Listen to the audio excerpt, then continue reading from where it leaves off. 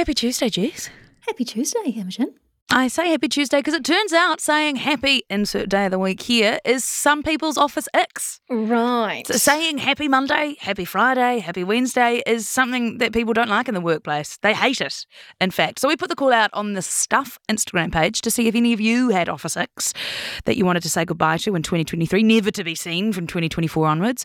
And we got a few messages, didn't we? What do people say? So we've got a couple of these ones in. I agree with almost all of them. First one, team meetings right at the end of the day, especially on a Thursday, Friday. That's nasty. 5-day work weeks. Look, fair enough. Good luck to you getting rid of those, though. And I don't know if you could quite call that an office ick. I feel like that's an office norm. Requirements to go into the office when everything can be done at home. Hey, fair enough. Who wants to commute if you don't have to? Mm-hmm. Oh, I like this one. People saying, you're on mute. You're on mute. We actually say that to our producer all the time. We do say that all the time, and it is quite funny. Although then it's sometimes, for whatever reason, said person who was on mute seems like must be talking so loudly because you always have to say it so many times. You have to point and say, look, you're on mute. My favourite, though, was from Smurfy.lifting. I feel like that's anonymous enough to name them because it's a great Instagram handle.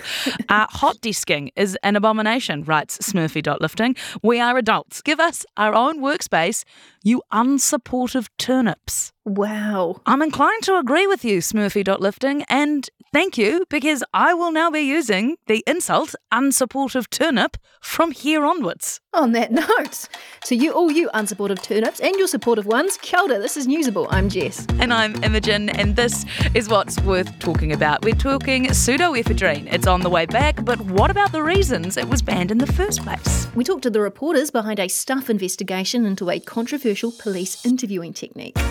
The gay pay gap. Why are gay men paid less than straight ones? And the curious case of the first tomato to be grown in space. Yeah, that rhymed. I did that on purpose. That was very delightful. And we've got all that and more coming up in a moment here on Newsable. Newsable takes time and resources to produce. Please support our mahi and visit stuff.co.nz/support. The coalition agreement between National Act and New Zealand First from a couple of weeks ago could really have been renamed the mother of all repeals, but the somewhat surprising offering from that agreement was the reintroduction of the drug pseudoephedrine. Pseudoephedrine was used in cold and flu medication, but has been off our shelves since 2011 in an effort to tackle pea production. But ACT's leader David Seymour says the ban doesn't make any sense anymore, with pea still being made and no viable medication for those who are ill. Joining us now is Billy McFarlane, who ran a large Bay of Plenty meth operation before turning his life around and founding a drug rehabilitation program in Rotorua. Kia ora, Billy. Thanks so much for coming on. Kia ora tātou. Ngā mihi kia koutou. Can you tell me a little bit about your contact with pseudoephedrine before you turned your life around? Was it something that you were aware of? Did you know how to get it and that kind of thing? I started in that space in about 1998, in the early onset of the methamphetamine production in New Zealand, when only a few individuals were involved in that, and people had brought people over from overseas to help in the production of methamphetamine. And so in those early years, I was one of those guys that went into the chemists and bought things like Telfast and that off the shelf. But I couldn't manufacture it. I was buying it. I was what we would call a shopper. I was buying it and I was handing it on to people who would manufacture the drug for me. Did having pseudoephedrine in pharmacies put pharmacists in danger? No, not at that stage it didn't, because I think it actually put a few of them in pocket, because a lot of the stuff that was sitting on the shelves, it just all of a sudden just started getting bought hard out by everybody. What happened to the drug market or the meth market, Billy, when pseudoephedrine was taken away from pharmacies? It obviously didn't stop. Well, it just went offshore. Yeah.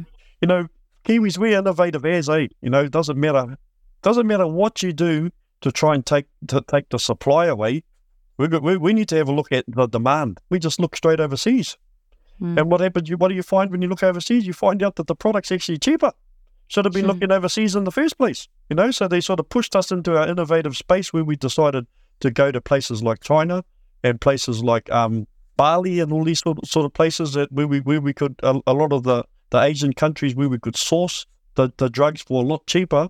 What do you think then that reintroducing pseudoephedrine to our shelves will do? Is it going to change the drug market in any way, or is it? No, I don't believe so. What it's going to do is it's going to give us back the thing that we need to decongest our children and our old people.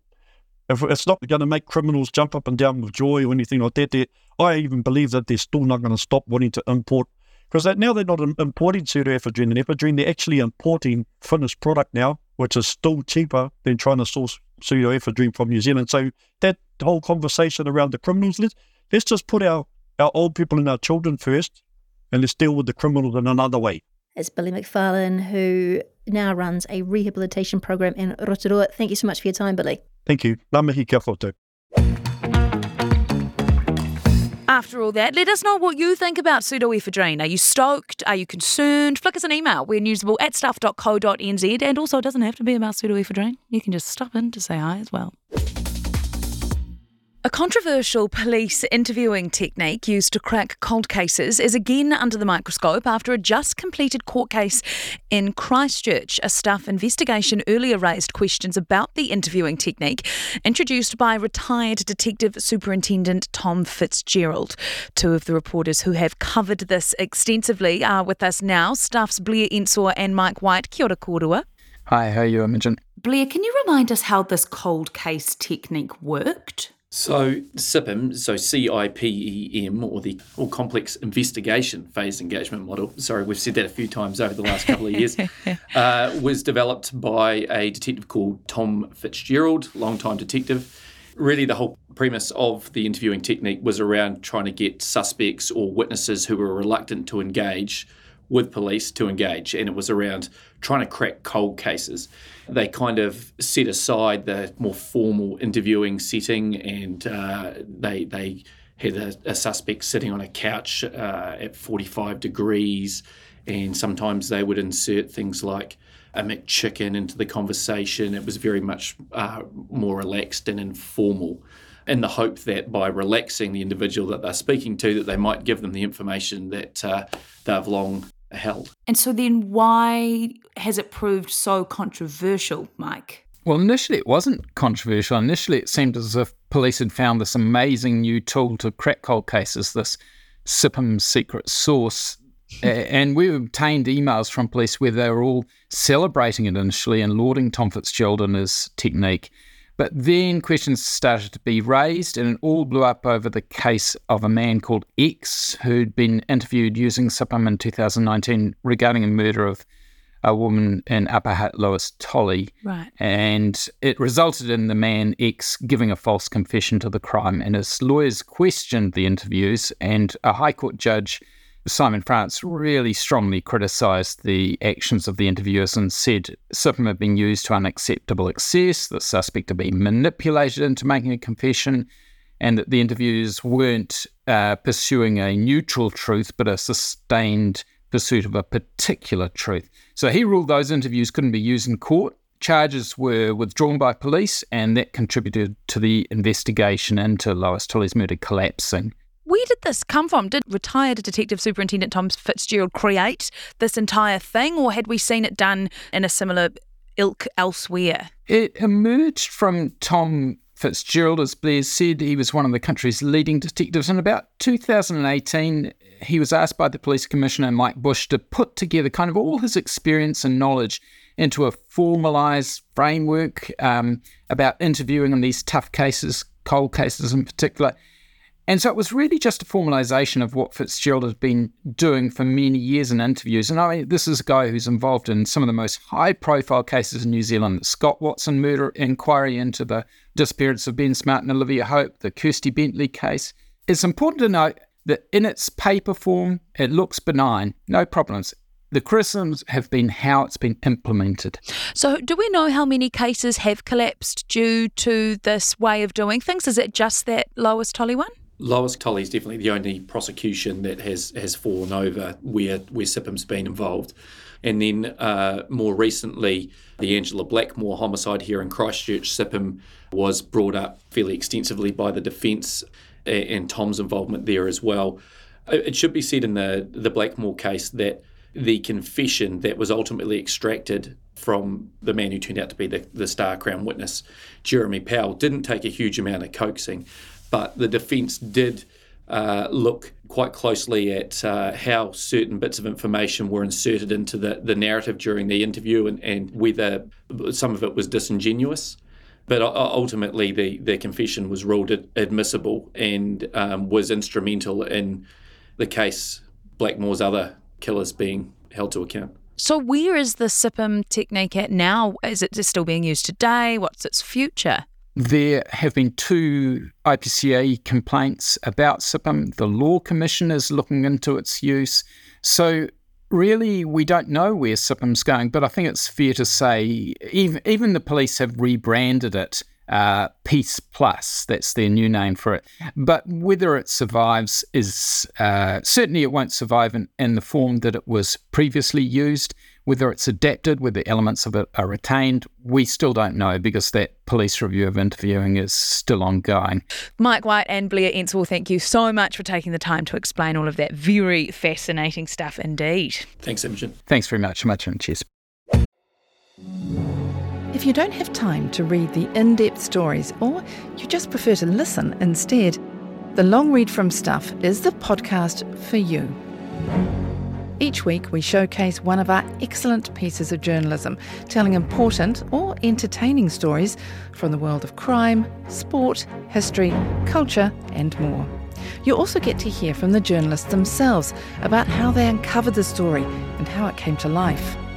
So for your weekly dose of long-form journalism, beautifully read, subscribe to The Long Read From Stuff wherever you get your podcasts.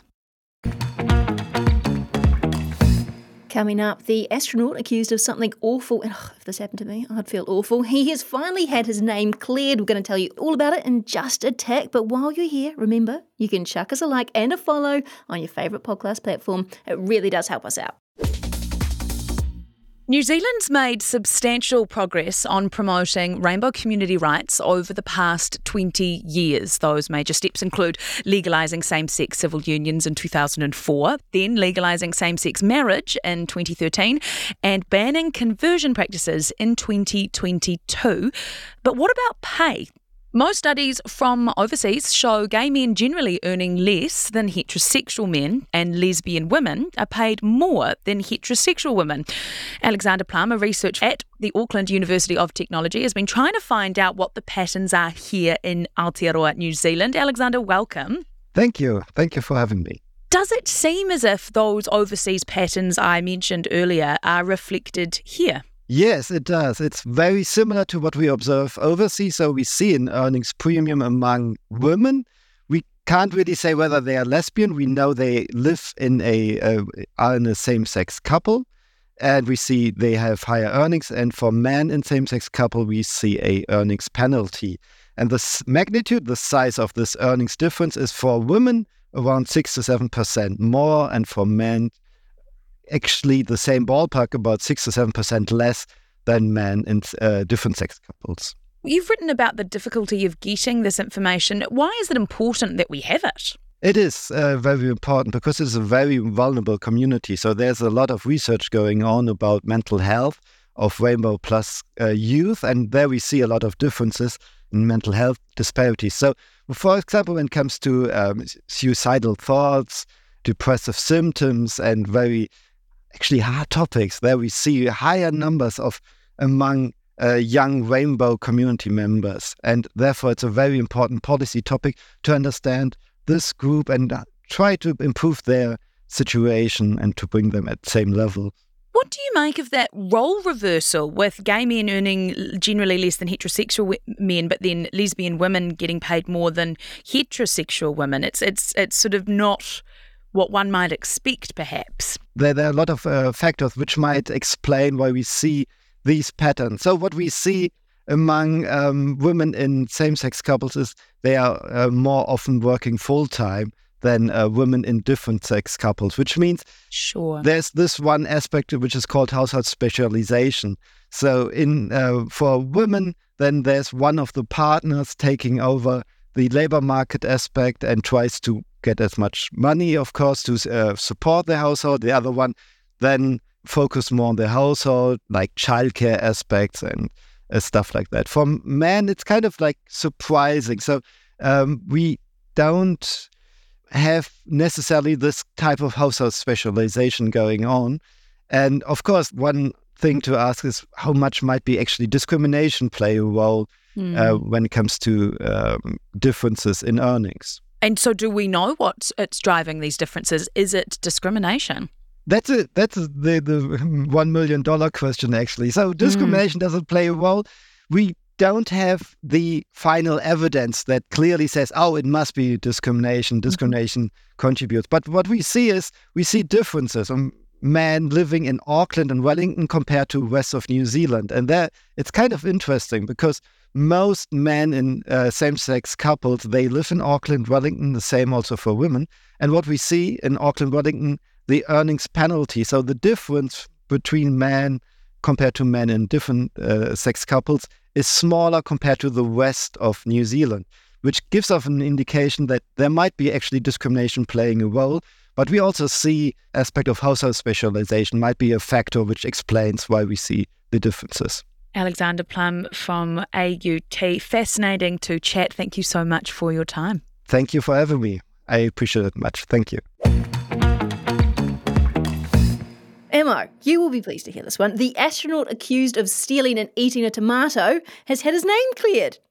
I think you're going to have to give us a bit more context because, yes, I am pleased to hear that without knowing any more about this story, this astronaut has had his name cleared, but I would still like to know more about this story. Earlier this year, a NASA astronaut named Frank Rubio, he harvested one of the first tomatoes ever to be grown in space on board the International Space Station. It was a big moment for tomatoes, and then he lost it. He lost it. Oh, and I imagine that's the exact opposite of what you want to do after harvesting one of the first ever tomatoes to be grown in space. Yeah, space tomatoes, you don't want to lose them. Now, he says he put it in a little bag, but when he went to get it out of the bag, it's gone.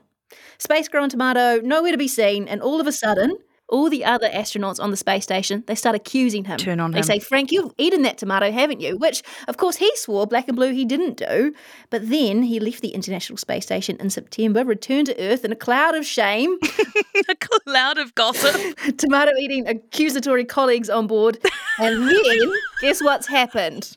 Those colleagues, the one that were accused towards him, they found that tomato, and now they have to eat their words, but not the tomato, because again, it's total exoneration, exactly. As a former US president would like to say. Frank Rubio's name has rightly been cleared. This is great news. Thank you for giving us the context. The mystery kind of remains because they won't say where they found the tomato or the state the tomato was in, because, it's been a couple of months where this thing was. But Frank Rubio has been reached for comment, and he told CNN he reckons it was probably all shriveled up by now because it has been a couple of months. I love that that's the comment he chooses to make, not like, woohoo!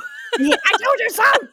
Never touch the tomato! It's on the state of the Tom. Imagine being the astronaut that found it. Like, imagine opening the door to the room in the International Space Station that no one really uses, and then just seeing, I don't know, like a cherry-sized tomato floating around. Really shriveled up. Having to phone home to say, yo, Frank, sorry, mate. That is the stuff that Netflix series are made of. Thank you for bringing us this story, Jess. That is Newsable for today. I'm Imogen Wells. I'm Jessica McCarthy. Watch your tomatoes, everybody. I think Frank Rubio is slightly still to blame now that I think about it. Leave Frank out of this. He's exonerated. He lost the tomato. If you liked listening to this pod, help us make more like this. Visit stuff.co.nz/support.